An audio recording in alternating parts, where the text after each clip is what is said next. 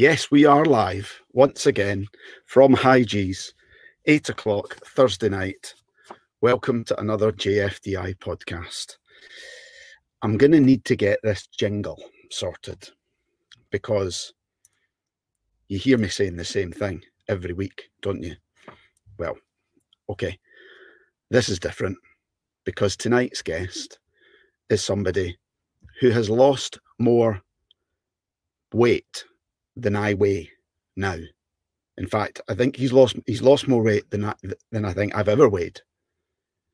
This gentleman, this evening's guest, has lost over 100 kilos in weight whilst battling an eating disorder, and then getting to the point where he has lost all of this weight, and with the lessons that he's learned, he then decided to leave a corporate job that was providing a very healthy lifestyle, well, perhaps more than healthy, as he'll perhaps tell us, or not so healthy, but left a corporate lifestyle behind to help others that may have been suffering from the same afflictions that he has been. He's developed a program that helps transform lives of others in that same position, which he will talk about tonight. And I met this gentleman through a couple of mutual coaches. And I'm delighted to welcome on to the JFDI podcast, Mr. Chris Tibbets. Good evening, sir. How are you? I'm really well, thank you very much. Wow, what an introduction, mate. And by the way, we'll sort out your opening section. I've got some ideas for it, so I'll share with you afterwards. But yeah, we'll sort that out for the next podcast, for the next guest anyway. Oh, mint. You see, I do my research, and I think that having asked people to come on, my wife asked me again tonight. She said, "Who is it that you've got on again tonight?" And I told her, and she was like, "Oh," she said, "Are you looking forward to it?" And I went, "Yeah." I said, "That's the thing about this being the JFDI podcast, about it being, you know, I get to invite on the people that I'm really interested in. I'm not going to invite people on that I'm not going to know what to say. I've got loads of questions for him." I said, the guy has inspired me since the day I met him. I went, and he's bound to have some stories. I know he does because I've heard some already, but I'm sure I can get some more from him as well. So I'm really excited. So yeah, mate, I'm really, really happy for you to come on. Bit different though with the old songs, right?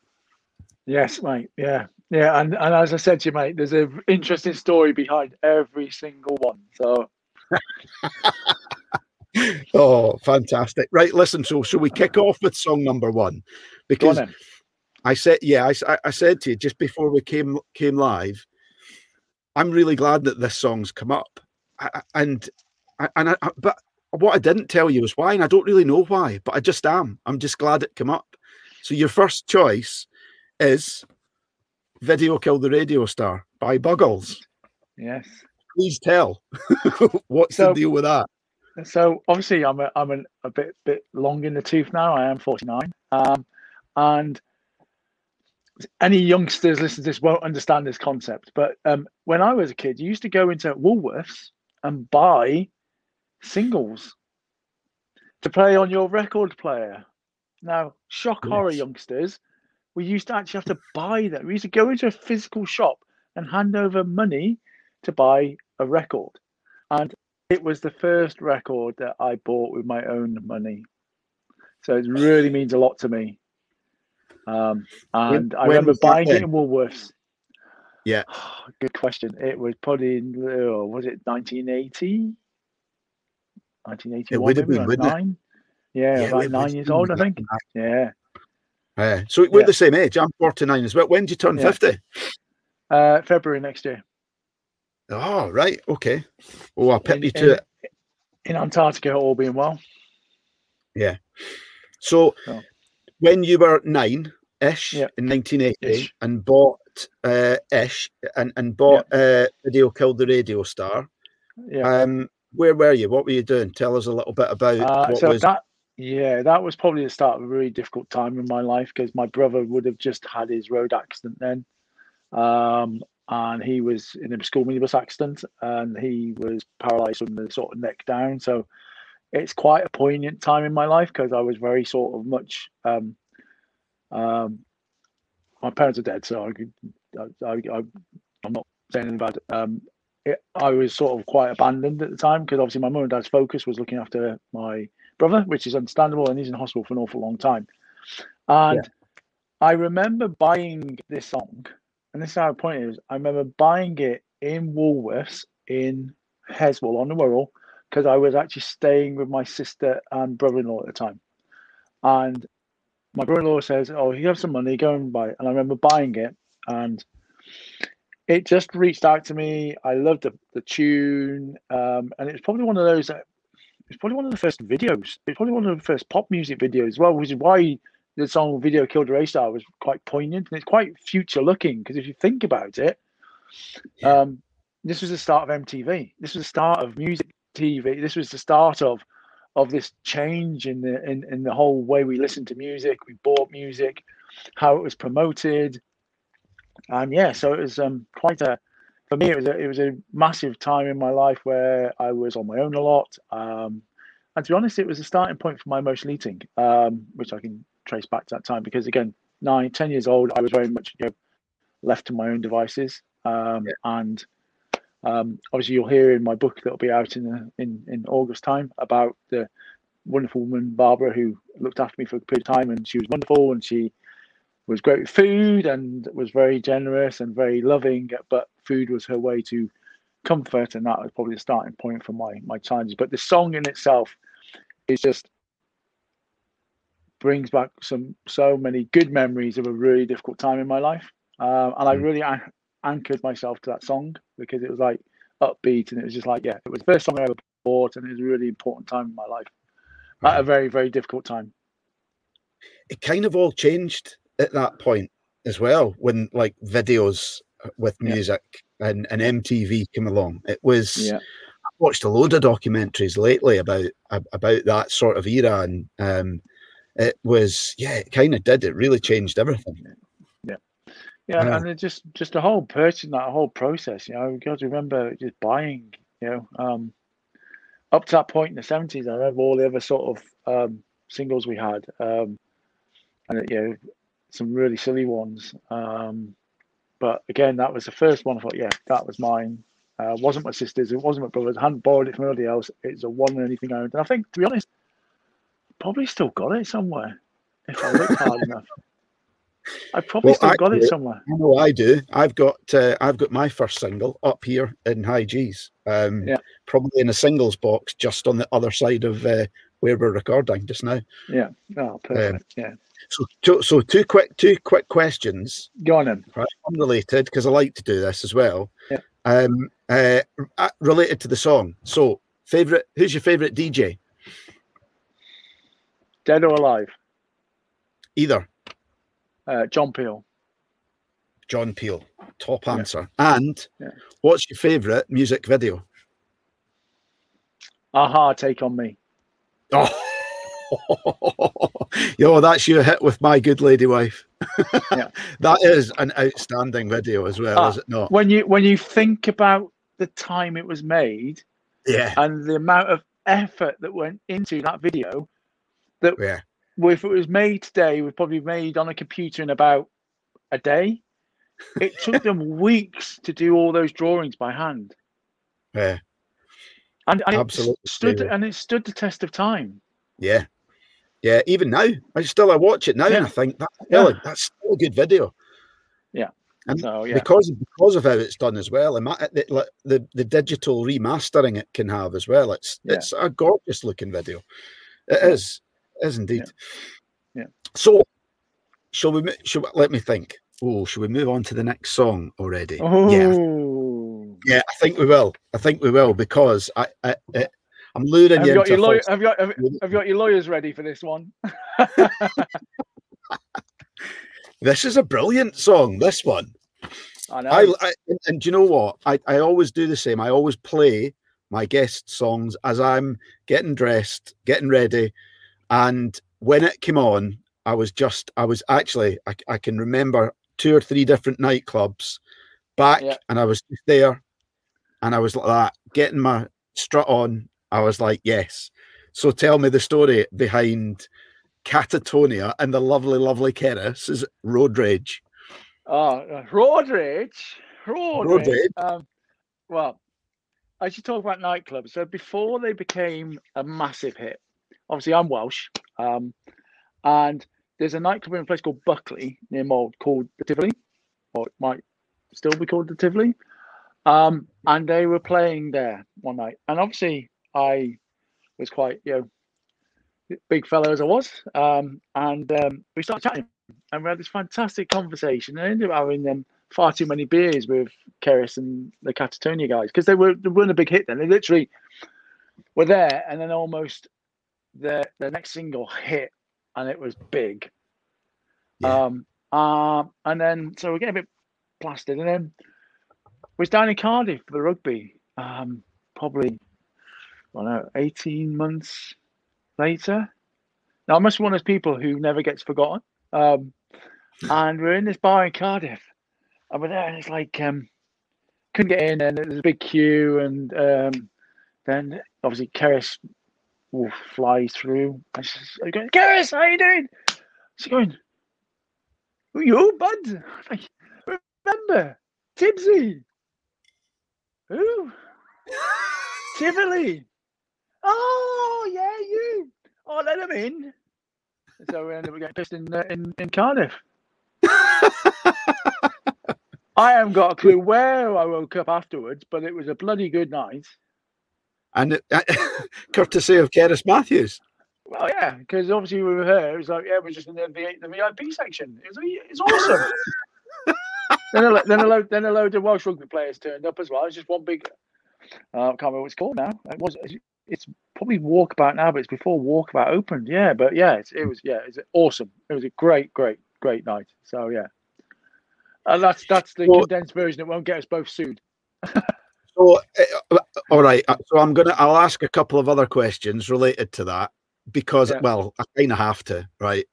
I know a lot of people from my past ex-forces dudes watching will be bursting to ask, and they may well have already asked. So on a night out like that for you back then, what did that consist of for you?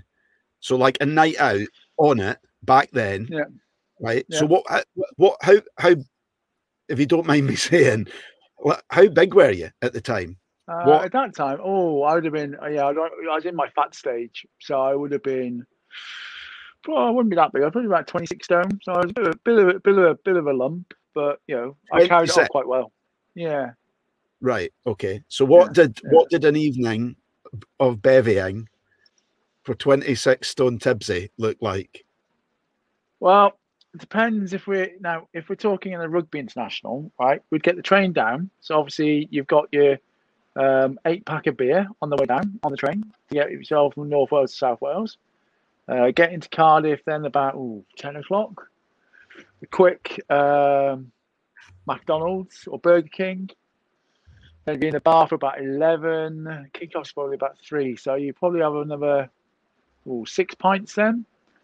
Yeah. Then you got the game itself. So there's probably 4 pints at the game. Then you got to get the train back at 8 o'clock, the last train. So by the time the game's finished, you got to go. Obviously, got to go to Chippy Alley in Cardiff. Everybody's been in Cardiff will know all about Chippy Alley. So you've then got another 6 pints after the game. Then you've got some spirits to take on the train home because you've had too much beer by then. So you then do shots on the train home. So yeah, it's a full-on day of drinking. You were in excess of 20 pints. Oh yeah. Easy. Yeah, easy. Yeah.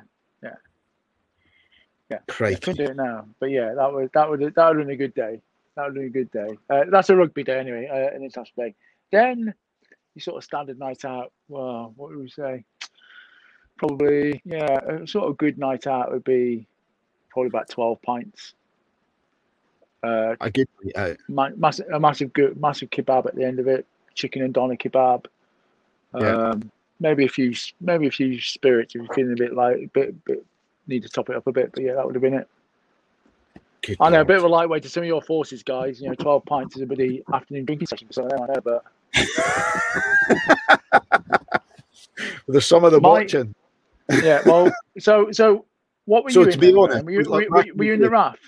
Were you in the yeah, RAF? So yeah. my brother was in the RAF, and he was posted to Hong Kong. So I went Okay. out to spend some time with him in the RAF Sekong. Yeah, he introduced me to hashing, which was like the cross-country running, which you used to then do lots of drinking in. To what? Hash it. Yeah, it's basically it's like a paper chase where you followed a trail in the hillside and that, but you used to stop at bars drinking Carlsberg or San Miguel. So yeah, there was that. There's what one of them thinks. Said you're an amateur. Yeah. Well, I knew that'd be the case. Yeah. No, Absolute listen. There's some love coming in for the kebab though, from Kelly. The kebab will never die. No, it won't. I'm No, it still a won't. sucker for the kebab as well. Yeah. Can Well, you? it's why I don't drink. So let's get into this now, then, shall we? Because there's questions that I want to ask that I need to ask this question first, right? So we talked about you being big. We talked about what would so the. You mentioned like when the first single was bought, that's kind of when the emotional eating started. Yeah. So what was the kind of the spiral, if you will? What does that kind of story look like, from where it started to where it got to at your worst? So to carry this on, so obviously once my brother came out of hospital, we moved into a new house, and that was great. Obviously, he needed 24-hour care. My mum and dad gave up their jobs and did. But we then moved to North Wales and bought somewhere. And I carried on eating, but I didn't think I had an eating problem because I was 6 foot odd throughout my teens. I think at 12, I was 6 foot. So I was always active and busy. So to be honest, when you're playing sport like I was, I would have been. So at school, I would have been playing sport every day. I was then playing rugby. So I had club training on a Tuesday. I had county training on a Wednesday, regional training on a Thursday and Friday, and I would have played Saturday, Sunday, Monday, 2 games on a Saturday, a game on a Sunday, and a game on a Monday. So I didn't matter what I ate when I was growing up. Then at about 17, I tore my ACL in my knee. Basically knackered me. Yeah, knackered me, ruined my career. I was destined for a potential international career and everything else at that point. But ruined it in a possibles versus probables trial match. And so that was it. I was done. And of course, at 17, you start finding drinking as well.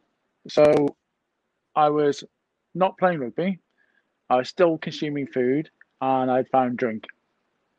So all of a sudden, it's all like a holy trinity have happened. Compound. Yeah.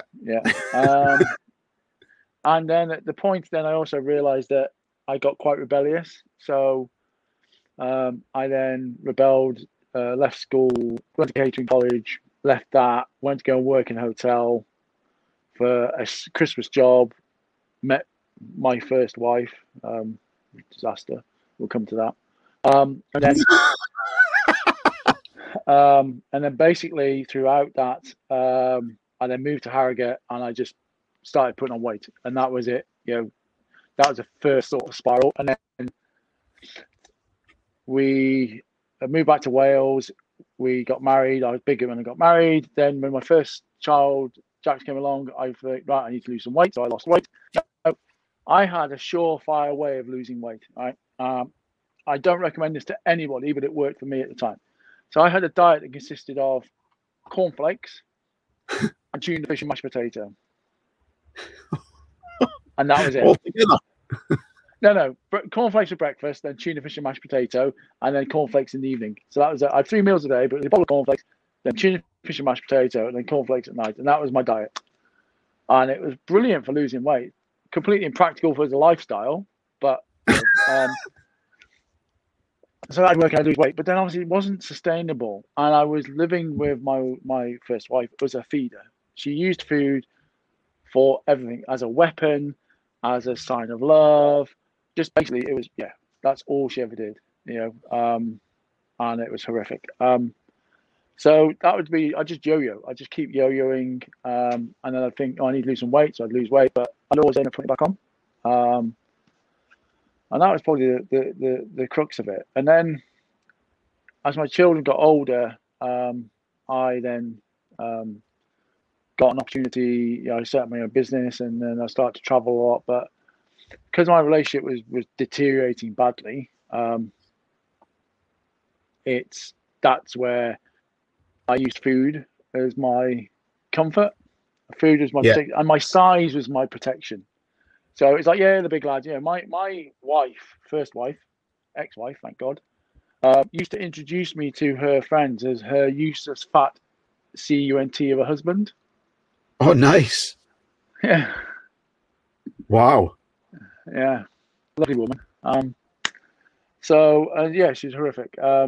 And again, we talk about things about, I was blackmailed into staying because I wouldn't have seen the kids and all that. But then I just used food as my comfort. So food was my protection. Food was what made me, just make me the size I was. I didn't care. It was my comfort. It was my suit of armor. So being fat, being the size I was, was my protection. Because when I was that big, I thought nothing can hurt me. Yeah. So you yo-yoed, lost weight, had this crazy diet, put the weight back on, but the reality was that it was like, what I'm hearing is that actually you began to know or realize that actually there was more afoot, as to like why you were doing what you were doing.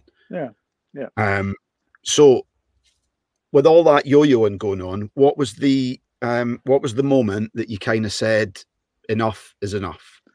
Like, what weight did you get to? What happened to make you go, fuck? I'm good. I need to sort it out. So this is the interesting, and it's not the point where my recovery started, but it was the point where I realized I was potentially going to die. So in 2011, I was out in Dubai with my business partner and good friend at the time, and because of something that happened, travel agent messed up, and we had to share one room, which wasn't a big problem because the hotel was massive. The room was massive. It was almost like a suite. There was 2 beds. It was fine. But then when I woke up in the morning, I looked across my mate. He looked at me and went, "Tibbsy, I'm never gonna fucking share a room with you again." I was like, "What?" I said, "Was I snoring?" He went, "No, mate, you weren't snoring. It was like being in a room with a fucking zombie." What is it? The noise you're making. He's like, I thought, bloody hell, we've been invaded. He says, and if that wasn't bad enough, if you weren't making that noise, he says, I thought you died 3 times because you weren't bloody breathing. So I'm like going, right, all right, mate. He says, anyway, you can fuck off. I'm sleeping in the lobby tonight. So I went, listen, mate, we'll get it sorted. He says, you don't need to sleep on the lobby. There's a balcony outside. It's probably warmer out there, mate.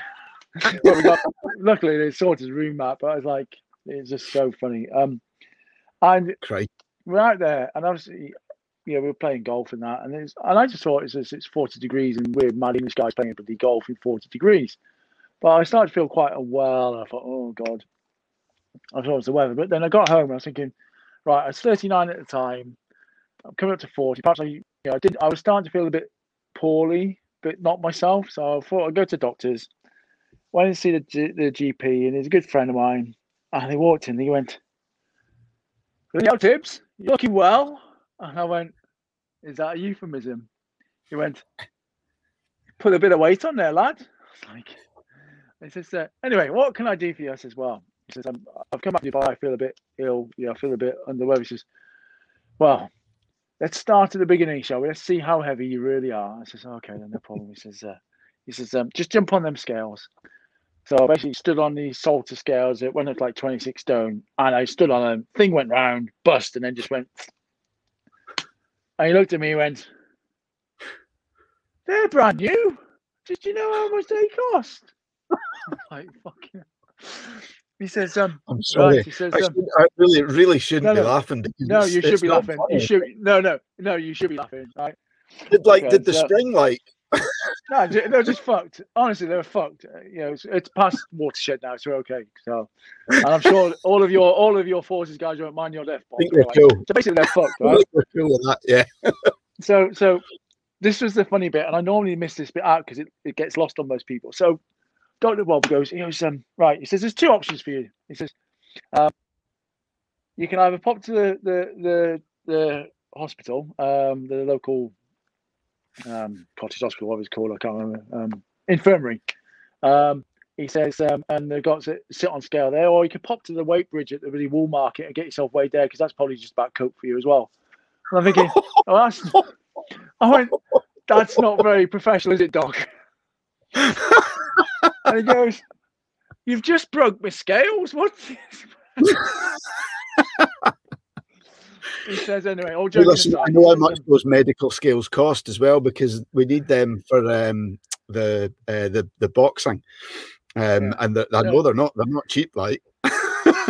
So he says anyway. He says take a seat. And I'm like looking at him. He goes. So I managed to squeeze in his seat. He says, right, I'll organise his tests. He says, right, go to the hospital. He said, while you're there, we'll get all the tests done. Save my time. I've got a new set of scales to order.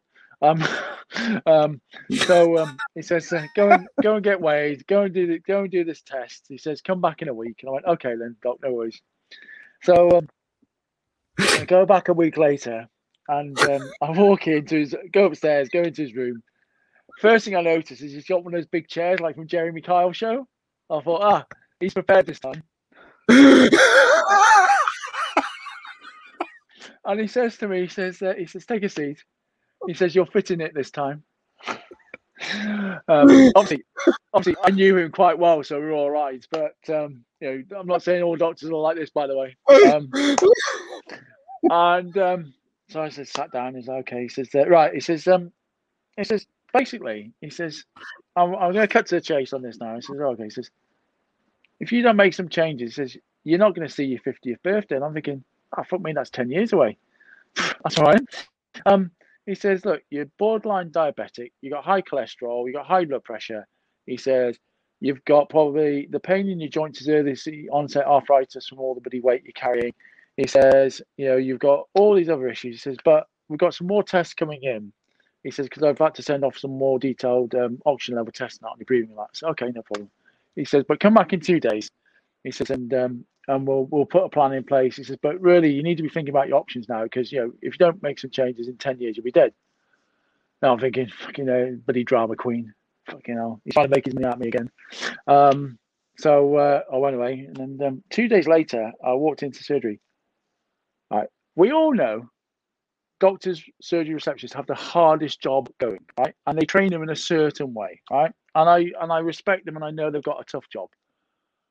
I walked in and she says, Mr. Tibbets, yes, if you go straight through. I said, okay. Oh, there we are. You're back.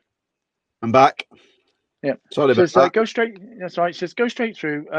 You're in consultation room 1, which is on the ground floor, and the doctor's waiting for you. I'm going, 1, she was nice. 2, the doctor's never waiting for you. And 3, they're never waiting for you downstairs. I'm thinking, fucking hell. All right, something must be up. So walk in, sits down, and I could tell he was different, right? And he says, take a seat. I went, okay. He says, right, I said that you'd be likely to see 50th birthday. He says, if you don't make any changes, you'll be lucky to see your 40th birthday. He says, I'm surprised you're not dead already. He says, you could die in your sleep at any point because of what's going on. The amount of weight on your chest and that is basically, you've got, we really need to get things sorted for you. You really need to do some, we need to get things in place. I'm like, fucking hell. Right, okay. But you think something like that would crush you and we go, but you're 39. Yeah. Yeah. And I was like thinking, fuck, okay. Well, what about my brother, my mum, my business partner, my best friend, my kids, my wife? At no point I did think of this or think about myself. And then I'm thinking, do you know what? I fucking hate my life. Actually, do I really want to make any changes? Actually, this could be a blessing in disguise. yeah. And then I was just numb. And he says, look, we need to get you sorted out. There's some things we need to do. I said, listen, Doc, thank you very much. I need to take it all on board.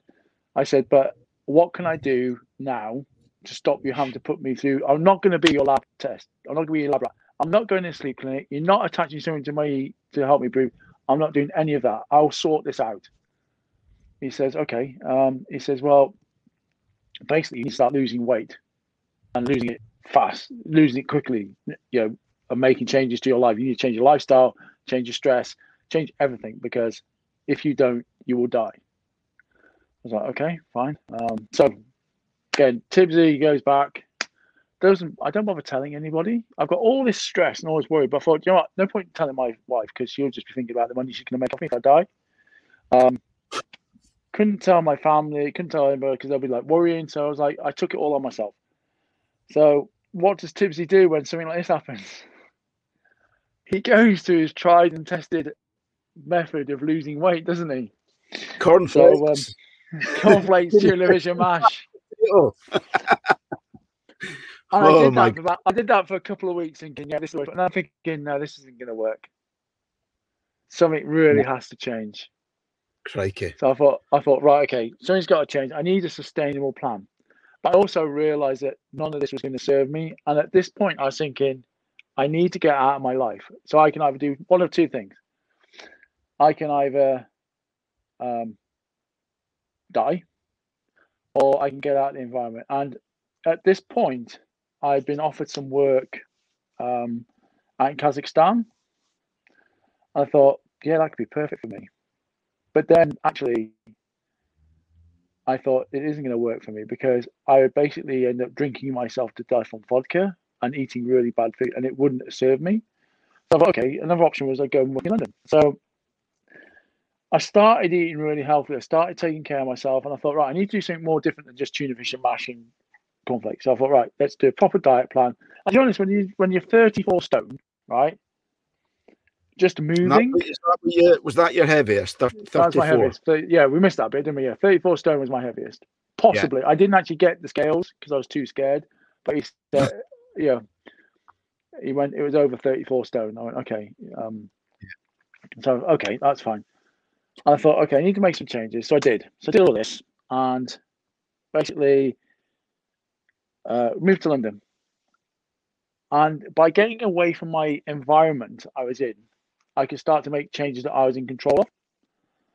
But then the challenge from that point was every time I went home, I was getting sabotaged by my wife, because I was starting to lose weight, starting to feel confident. People started to notice it, and I mean, when you think about it, when you're the size I was, I probably burnt 4,000 calories a day just being alive. I have carried. There's a video of me doing a farmer's walk of 100 kilos. I've seen it. And it's hard, right? I was carrying that around all day long. So you imagine my body was getting a workout just being alive. Mm. Right. So I probably my BMR was probably about 4,000 calories a day, and I dropped it down to 2,000. Yeah. And so obviously weight was dropping off me. 14,000 calories a week deficit. No wonder I was dropping 4 pounds. Yeah, I was literally losing, a stone a month. Wow. And how long did you keep that up for? I kept that up for probably, I was doing that until the big crux point came at Christmas, when I realized that I was getting sabotaged, and I realized that I need to make drastic changes, and I couldn't stay where I was. So I then decided in January. How much had you lost by this point? I probably had lost about, August, September, October, November, December, 6 stone. So you'd lost 6 stone. So you were down to like 28-ish. 28-ish stone. Yeah. You realised then that you were starting to slip into less healthy eating. I realised that when I came home at the weekends, were you back? You like gorging yourself again, or no? But I realised that when I came, I was still on a good path then. But what I realised is that the circumstances wasn't serving me. Going home wasn't serving me. My relationship with my wife at the time would deteriorate to the fact that I would literally get home on a Thursday night and she'd be off out on the piss for the entire weekend. She'd come in on a Friday, come in on a Saturday, I'd go on a Sunday, and I just realised that the relationship wasn't serving me. So basically, in the January, I decided I was going to move to London full time. Got you. And then in February, I left my wife and kids. Right. Okay. Crikey. Difficult, but the right thing to do. Absolutely. I would be dead now if I hadn't. Right. I would be dead. But that was just the starting point. So obviously I carried on losing weight. I then met my wife now, Carmen, in March. Carmen and I are childhood sweethearts. She broke my heart at 14. Bitch. Who's now your wife? Now my wife. So at 15, for about a year, we chased each other. Eventually, we went out for a date, went skiing, or went ice skating. Wonderful time. So romantic, held a hand, and then basically she dumped me because I was too nice. Yeah. But she's my first love. Right? But she dumped me and she broke my heart. I keep reminding you of that on a daily basis. hence why our wedding song didn't make it into my top 4 list, by the way. Well, I was just going to say, is the JLS song anything to do with Carmen? It's got a little bit to do with it. There's a very funny story related to that song. All right, so tell us then. Well, that's the third song. So it's JLS is Everybody in Love. Yeah. So when I was doing a lot of traveling, and I did on the post yesterday on Instagram, I said that my daughters will know this will make the top 4. Yeah. So when I was going to Dubai, I used to fly back and forth to China a lot. I was a big fella at the time, on a plane, right? And they were on the flight with me. Basically, there's a dance move. Whole band. Yeah. And there's a dance move where they go, everybody, they put your hands up, right? So basically, we're on this plane doing the dance moves, right? So then afterwards, right? You and your mates. No, JLS. Yeah. On the plane with them, doing the moves. They were teaching me how to do the song. My daughters would love it. They were teaching you how to do the moves. Yeah. On the plane. Yeah. Oh my Lord! I thought you meant like you were on the plane and taking the mick out of them, but they were actually. No, I said my daughters love you. I says everybody in love, we love it, but I can't get the moves right. It's not a problem. I was like, honestly, my daughters loved it. Unfortunately, I haven't got the video because it got deleted. That's an ex-wife story. But yeah. So then afterwards, my daughters just loved it, and I was hero status. Yeah, I'm not surprised. So then afterwards, obviously they announced they were on their farewell tour. I went to see them 3 times on their farewell tour, and then so we're at the Stadium of Light and they were there, and basically I'm obviously one of those people you never forget. So Aston Marigold goes, "You're the guy off the plane, aren't you?" I went, "Yeah." He went, "Boys, it's that guy off the plane." And my daughters went, "Dad, we thought you were joking." No. Oh dear. Friend to the star. And then basically we were at Hyde Park for British Summertime, and with Carmen and Ebony, her daughter, my daughter, and basically we were standing there and we were doing everybody. I was right in the middle of it, front of the stage, going, "Hey!" So yeah, that was basically That's brilliant. I love that. That's why that song's important. Oh dear. See, it's brilliant. I've loved the very, very different reasons that that people choose songs, and I love that. I think that's ace. Being taught how to dance by JLS. Excellent. Yeah. So yeah. Fantastic. Love it. So okay. Let's jump back. I've got a few other questions there. I'll leave them till later. I've got a cracker for you now. Right. Go on then. It comes back to your weight loss journey. Yes. And the point that we'd kind of got to. So the next question that I've got here, and it's because I don't really think I know the answer to this one. Right. You'd obviously you'd moved down to London full time. Mm-hmm. Yeah. Did you by this point did you know much about the whole concept of like emotional eating? Had you kind of got to that point of like getting into, a little bit more of sort of like what was actually happening, or no. when did that? Right. No, okay. basically, So when did that? Yeah, basically, for 6 years after being told that I was going to die, I just became a massive yo-yo dieter. So I diet, but I then would lose weight really well, and then I put it back on. I never put it back on to the same level. But I probably fluctuated between about 17.5 stone and 26 stone. So I'd fluctuate between those two weights. Wow. Okay. But the problem is, and this is what's really quite important, is I had, like any addiction, right? I lied. I was a liar, a cheat. And there's a story I've told quite a few times now. When we were on a holiday, so every time when I was working in London, Carmen moved to London, we were great, and she'd basically say, "What are you eating today?" I was like going, "Oh, nothing, darling. I had a sandwich at lunchtime from Tesco's." What I failed to mention was that I probably had a bacon roll on the way to work. Then I would have had a caramel macchiato at Starbucks, a full fat one, with a cinnamon swirl at breakfast about 11 o'clock. Then we would have had the mega meal deal from Tesco's with a crisp big sandwich and a chocolate bar.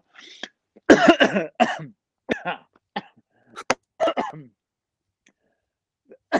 in the afternoon, another caramel macchiato. Probably. I think that's your body, like at the thought of all of these different things now. It's your body's going, "What you doing, Tiz? What you doing?" It is. You need to talk about this. Then it's probably maybe a couple of pints on the way home from work, and then I'd be a bit peckish before I got home, so I'd probably grab a sausage roll or something to eat on the way home. Then get home and go, "Oh, are you hungry?" "Oh, I'm eating all day." Now, of course, when you're eating like that, it sort of catches up. And I had a terrible habit. I'd never actually clean my mouth properly, so I might have some crumbs somewhere. And obviously, I was putting weight on, and Carmen's like going, "You're not eating, but you're putting weight on. What's going on?" So I used to lie about that. And then there was a time when we were on holiday in Wiltshire, and we went to go feed some ducks, right? And I say this to people now, so I'm going to get some bread. You shouldn't feed ducks bread, by the way. It's not good for them. So that's my animal welfare message. Do not feed ducks bread. It's not good for them. Anyway, I went to go get some, but I walked into this Morrison's and there was like these cinnamon swirls. Now, if you've got a bit of a theme here, me, cinnamon swirls, a 4-pack. Now, a normal person would think, "Oh, great, yeah, we're going to share them at Carmen. Everybody love them. That'd be great." No, my thought pattern was, how can I eat all 4 of those before I get back to Carmen and Ebony? That was my thought pattern. Not, "Oh, it'd be good to share them." No, how can I eat them before them? Anyway, so I bought them, then thought, shit, I need some bread. So I had to go back in the shop to buy some bread because I completely forgot about the bread when I saw the cinnamon swirls. And I'm coming back out, and basically I'm coming down. Weren't getting any cinnamon swirls, were they? No, and they were. I think I must have been in some time. So Carmen and Emily came looking for me. So they're walking up the hill. I'm literally coming round the corner, stuffing the last one in my mouth. I've got this green cheese on my face. So Carmen's like going, "What are you doing?" I said, "I just had a cinnamon swirl, babe. I was hungry." I said, "What about us?" I went, "Oh, there's only one, darling." Now, here's the thing, right? Lies will always catch up with you. I'd got away with this until December last year when I did my story video. And Carmen sat there and she went, "What do you mean you had 4? I thought you only had the one." I was like, "Oh, shit." She hadn't actually known. No, she thought I'd only ever had the one. She went, "You greedy bastard." So, but it created this sort of lying and cheating in me. And like any addiction, you will lie and you'll cheat. And that's a really bad thing. I know we're laughing and joking, but it was terrible. So Yeah, so basically, I yo-yoed until 2017, and it was a difficult time in my life. I started working at National Express in the corporate job, really high powered, great job, but really high powered. And I was working for two guys who were complete fucking idiots, right? And they were, very, very senior executives, but didn't have a fucking clue, right? And they just made my life a living hell. And basically drove me to the edge of a breakdown. And I just got some help from work. And at that point, my emotional eating just kicked into a different drive. I was back in that zone. I was eating to protect myself. And then we won an award at the UK Coach Awards for onboard entertainment that I pioneered. And this photograph was taken. And basically, when I saw the photograph, I saw that guy from 2011 looking back at me. And it freaked me out because I thought I'd lost him for good. I thought he was never coming back. But there was this guy staring back at me. And basically, I just broke down. And that was 4 years ago, 26th of April. Yeah, 2017. Right. And that's the day I ended. 2017, that's when I entered recovery. Right. Okay. So what was? And that's when I realised I had emotional eating. Right. Okay. So that's when you kind of started to, dig deeper into it. Right. Yeah. I had a problem. I knew I had a problem. Yeah. Yeah. Okay. So what was the first thing you did? Well, I spoke to a good friend of mine, Ruth, who she says, because she'd seen me yo-yo and I've known her quite a while, she goes, "You really do have a problem. I think you've got a problem with food." She says, "Have you ever been, have you heard of Overeaters Anonymous?" I was like, "No." She says, "Well, probably should consider them." And she says, "I have private healthcare for work." And I went to see a psychiatrist and they went to put me in, I went to go into recovery. And I went to a well-known clinic in the southeast of England. And I survived 4 days before I escaped. Because basically it was like one flew over the cuckoo's nest. And I was not going to be Jack Nicholson. So, I just couldn't hack it. Basically, I was in a group therapy session. And the person leading the program was, obviously, he must have been fresh out of therapy school or bloody job release or YTS or something, or an apprentice. And I just looked and I went, "Listen, love," I said, "So have you ever had the urge to eat 12 donuts at 3 o'clock in the morning?" He went, "No." It says, "Have you ever been searching through the bin looking for the pizza boxes you threw out the previous day because you wanted the pizza?" I said, "No." I said, "So how can you understand where I'm coming from?" She says, "I don't need to understand. You just need to, I'm just here to facilitate the conversation. I'm here to guide you." I was like, "But you don't even understand what I'm talking about."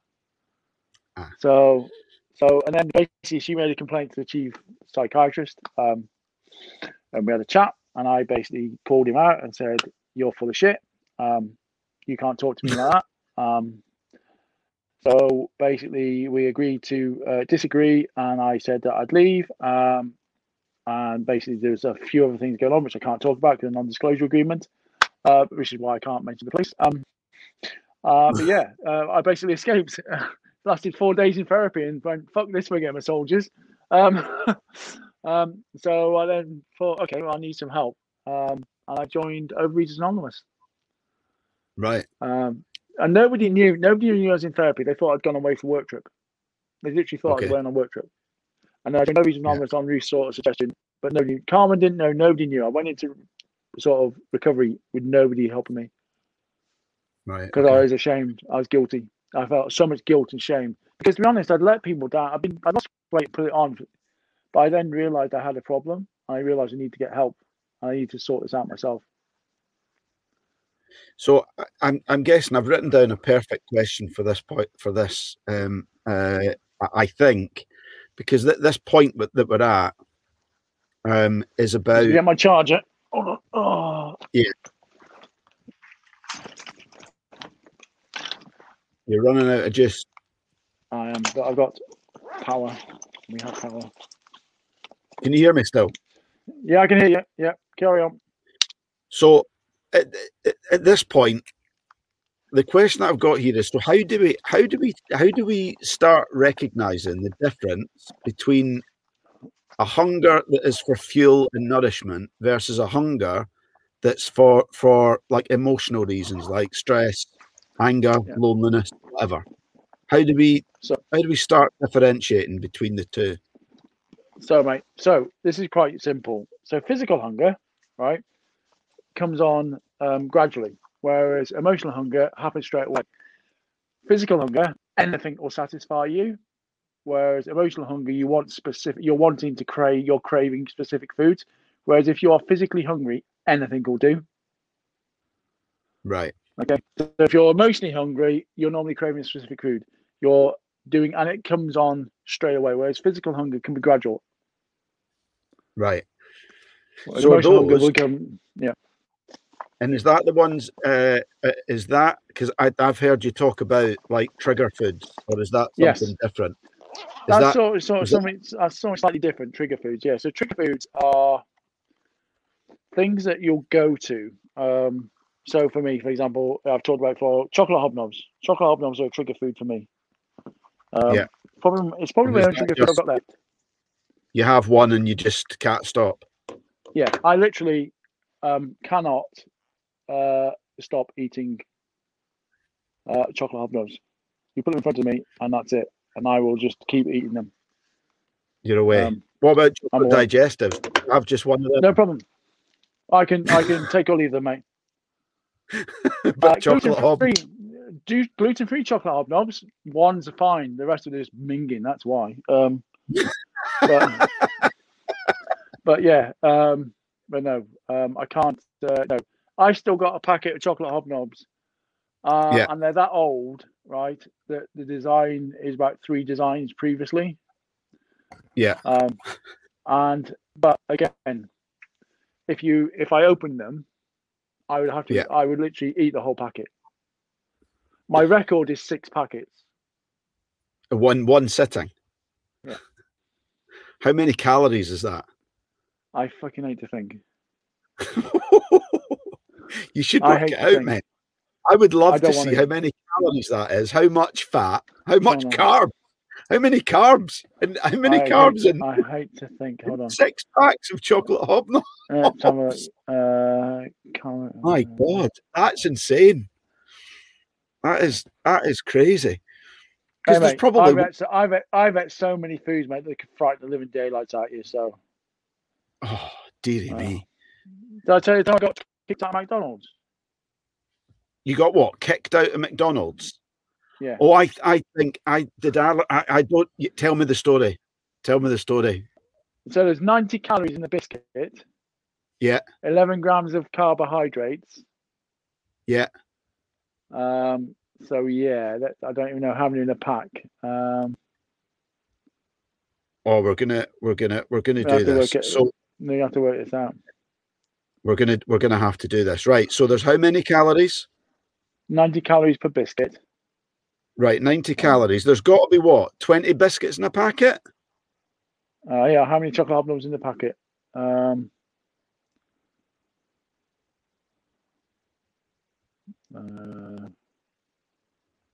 262 grams in the back. So hold on, it's 14 in the pack. Right, so 90 times 14 times 6. 7,500 calories. Fuck's sake. You beast. Yeah. I've got a picture of me at my biggest, and I used to call it the beast. I mean, 7,500 calories. That's insane. That was a bad day, though. I take it that was just one sitting on the biscuits. You'd already eaten like meals that day as well. Fuck me, yeah. Oh, yeah. That was basically, that 6 packets of biscuits, that would have probably took me about a couple of hours, though. It wasn't like one after another. But yeah, it was a good that would have been just because they were there, I just grazed them for a couple of hours. It was ridiculous. Man. So McDonald's, yeah. Yeah, McDonald's. So I was with my friends, right? And I used to get involved in stupid eating competitions. And basically we eat double cheeseburgers, and somebody goes, "I bet you can't eat 10." Oh, Tibbets versus yeah. So basically, 10 was the easy bit. So we sat there again. We're in McDonald's, about 4 of us. So we got 10. I get them, and then oh well, do you reckon you could do 15, Tibbsy? Oh, okay. So again, we're getting them a couple at a time. So I got to 15. Went, yeah, that's great. And then he says, well, what about 20? I went, oh, we could probably get to 20, but let's do them in increments of sort of like 2, so we don't look silly.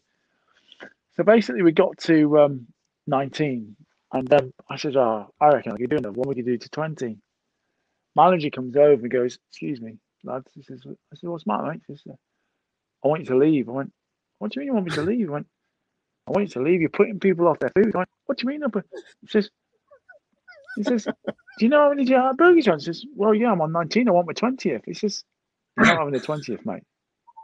I went, oh, come on, buddy. So, like, I said, I've just spent bloody almost 30 quid on bloody burgers. You think you give it? No, sorry, you're going to have to leave. And you're barred, and you're not coming back. I was like, who the fuck gets barred from McDonald's for buying food? Oh my Lord. Jeez, that is a lot of burgers. That is a lot of burgers. It's not, mate. It's not. Honestly, you could just, it's not. 19. It is now. It is now, but it's not. I'm going to say, you wouldn't eat it now, would you? No. Crazy. No. Absolutely crazy. So, right, so listen, let's do your last song. I've got some more questions, but let's do your last song, because it's kind of probably sounds like a good point in the story as well. You're getting help from Overeaters Anonymous.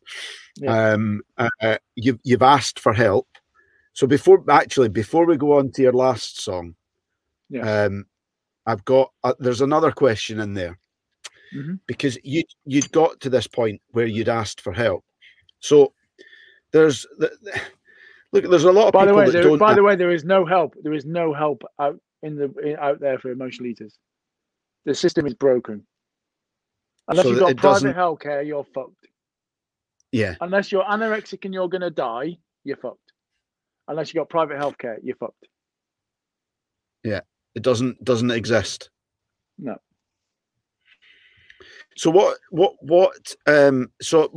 maybe this answers the question I was going to ask. What I was going to say was, what do you think stops others that suffer with this asking for help?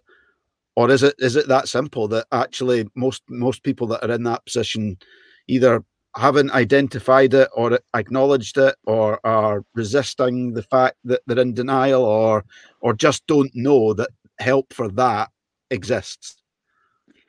I think it's a multitude. It depends what you're eating. Oh, sorry. Let's be a bit nice here. It depends on what your disordered eating is.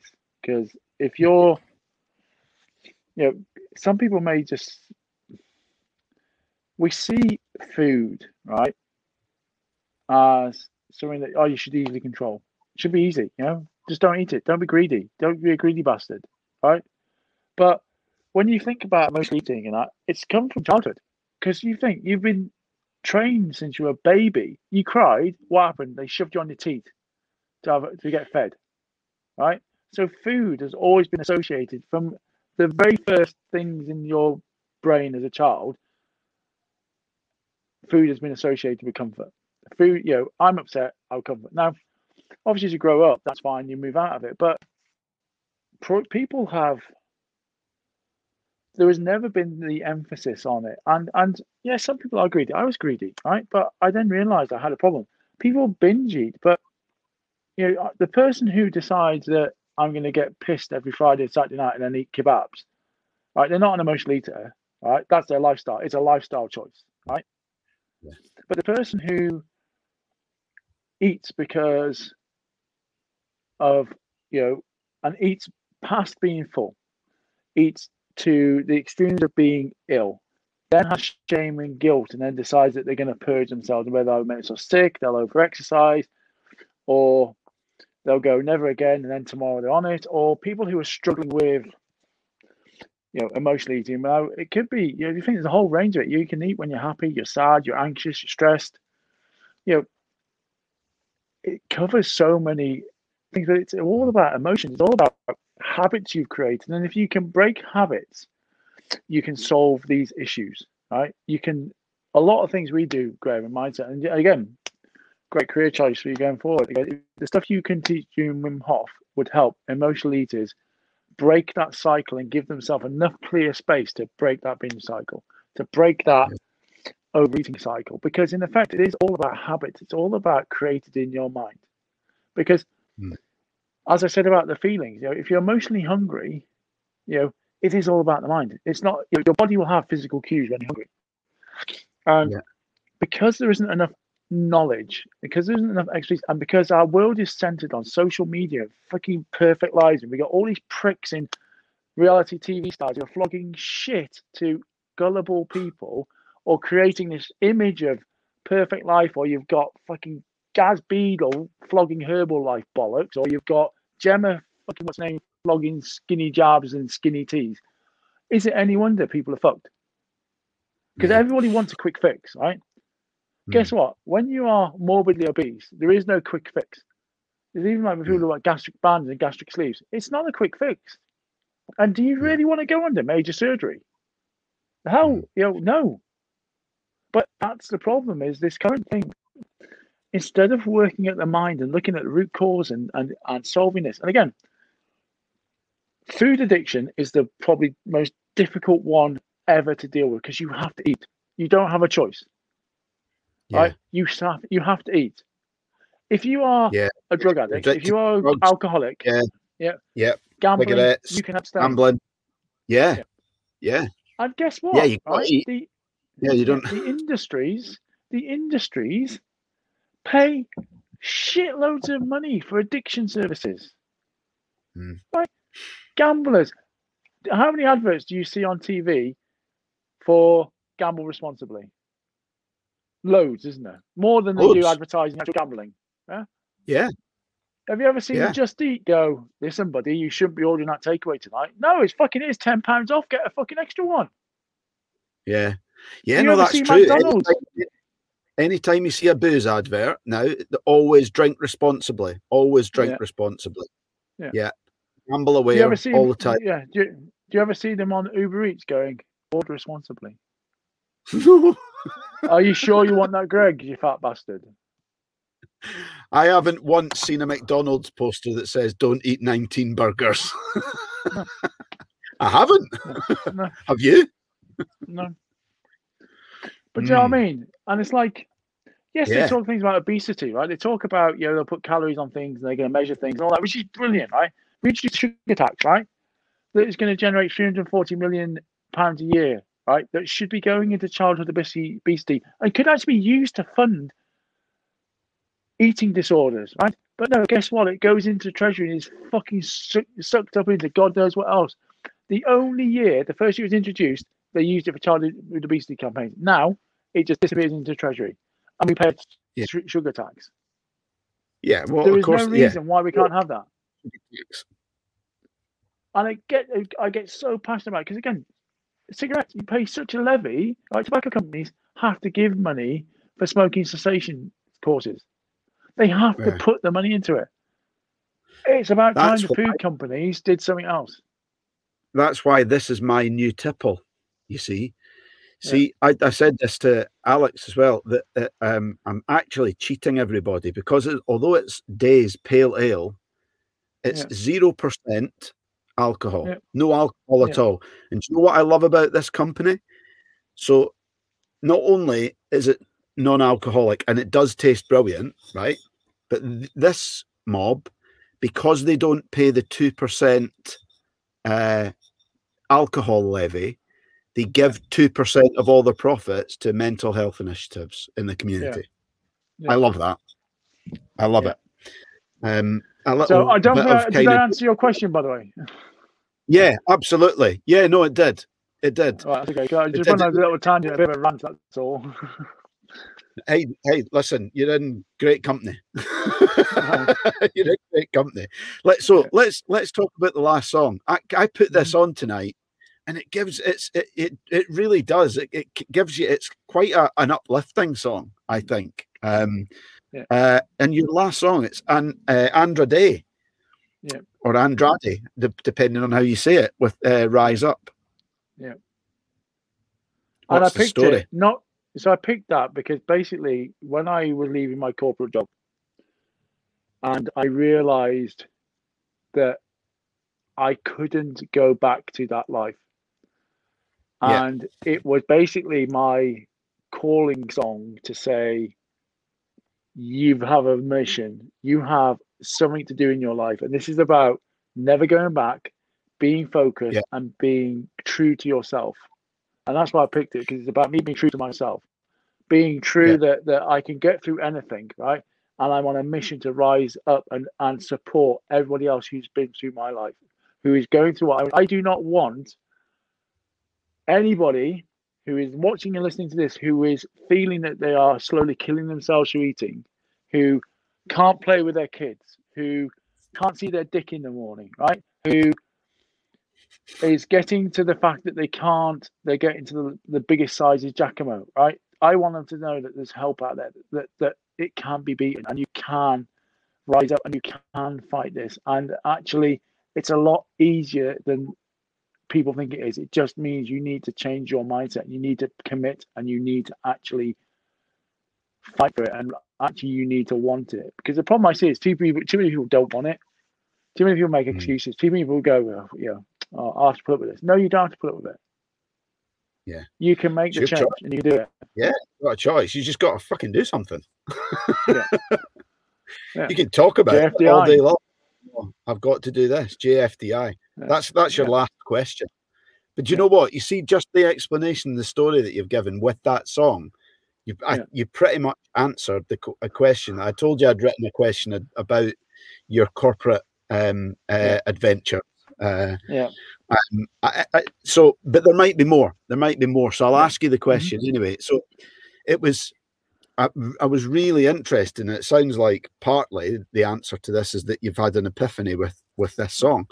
But what I've written is, how did you overcome? Because there must have been some resistance to leaving that comfort blanket or safety net of the corporate world. So how did you, there must have been resistance. How did you overcome that to put it behind you? Because it must have been it must have been a big move to go from being paid well, good living, to kind of pursue something very different, that very new, no, or not, but I'm guessing not many clients at the time, and you've gone, this is it, I'm doing it.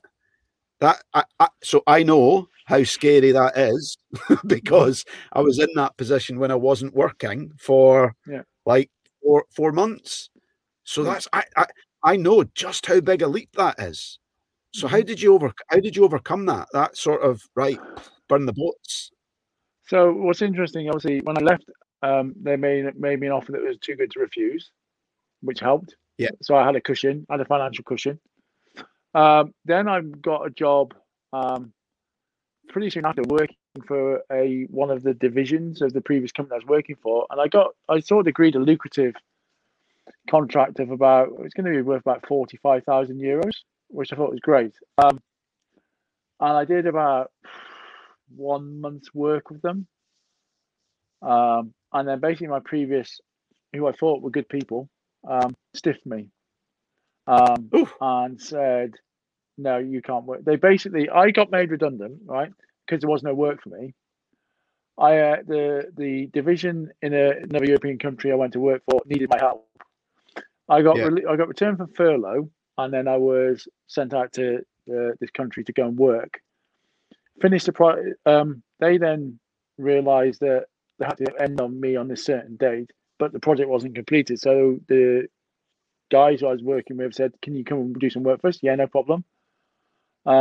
So we agreed the whole period of time to get this done, and then all of a sudden, after about a couple of weeks, the people I thought were good, colleagues of mine, said, "No, you can't do this.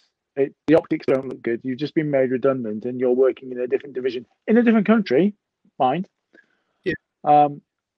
And they magically found somebody to do the work I was doing, who is actually a contractor. So they made me redundant, and then got this contract to do this work, which they could have carried me on to do. Now, I might not have decided to do it. And I thought, do you know what? I can't have this. I don't want to do this. Yeah. I've had enough. And at the same time, Alex Myers, who we know very well, he asked me to do a chat to the DX guys about my weight loss, and he didn't even realize how much I lost. And I did the slides, and I was like, yeah, okay. So I did a presentation and told my story, and it just lit something up inside me, and I had an epiphany going, I need to help people. Yeah. I need to do this, and I cannot go back to that corporate world because the corporate world will kill me and suck me in. So even at this point now, I'm growing the business. I don't have a six-figure salary anymore. And the problem, as you'll know, if you have a six-figure salary, quite often you have the attachments to a six-figure salary, which are really difficult to get rid of. Because you have a house, you have a car, which are on period of times, you can hand them back or you still have to pay for them. So it is, but you have to stick to your dream. You have to stick to your ideals. You have to. I know what I have to do. I know what I'm on my path is, and nothing's going to sway me from that. And even if I have to go, yes, it's difficult and yes, it's hard, but I'm changing people's lives and I'm saving people's lives, and that is the most important thing to me. Not earning six figures in a corporate job anymore. Yeah. See, but it's scary. I love that. Yeah, very scary, mate. Yeah. I've got I've money. I'm at that point now. Really need to get more clients in, and that's fine, and I'm doing that. But again, I'm not being dissuaded because people have gone. Don't get me wrong, the contracting world. People have done the contracts, but I couldn't do this and do a contract. Yeah. What I do is too in depth to do both. Yeah. Because I would get sucked into that world, and it would spit me out. Yeah. Yeah. May I take I take my cap off to you. I really do. I really, really do.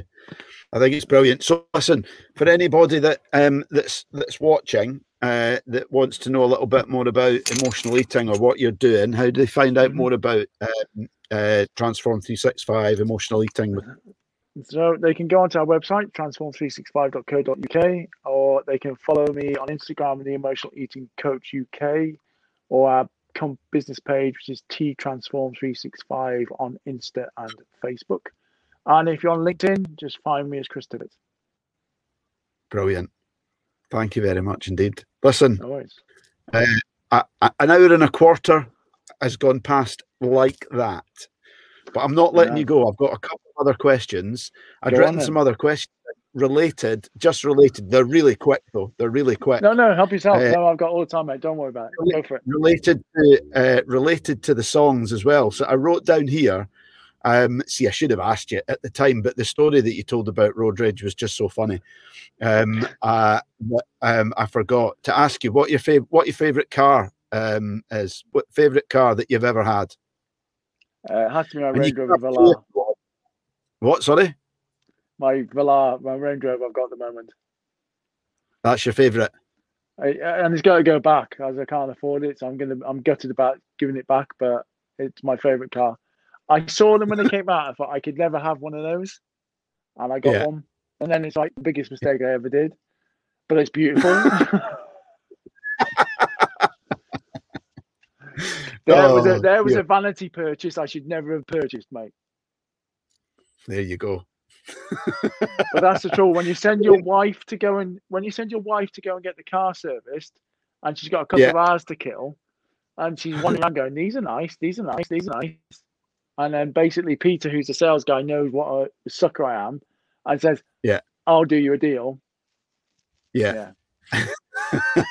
That's what happens. Yeah. Oh, dear. Brilliant. Right, one more question, and then we'll say goodbye to our viewers. But I might ask to hang around in the virtual green room for 5, if you don't mind. I'd love to. So before I ask you the last question, there's been a fair few people watching tonight. Right. So I'm just gonna show you some of the comments that we've had here. Oh, listen. Good pal of mine, Andy, he said, don't know this guy, but a true inspiration. Thank you, Andrew.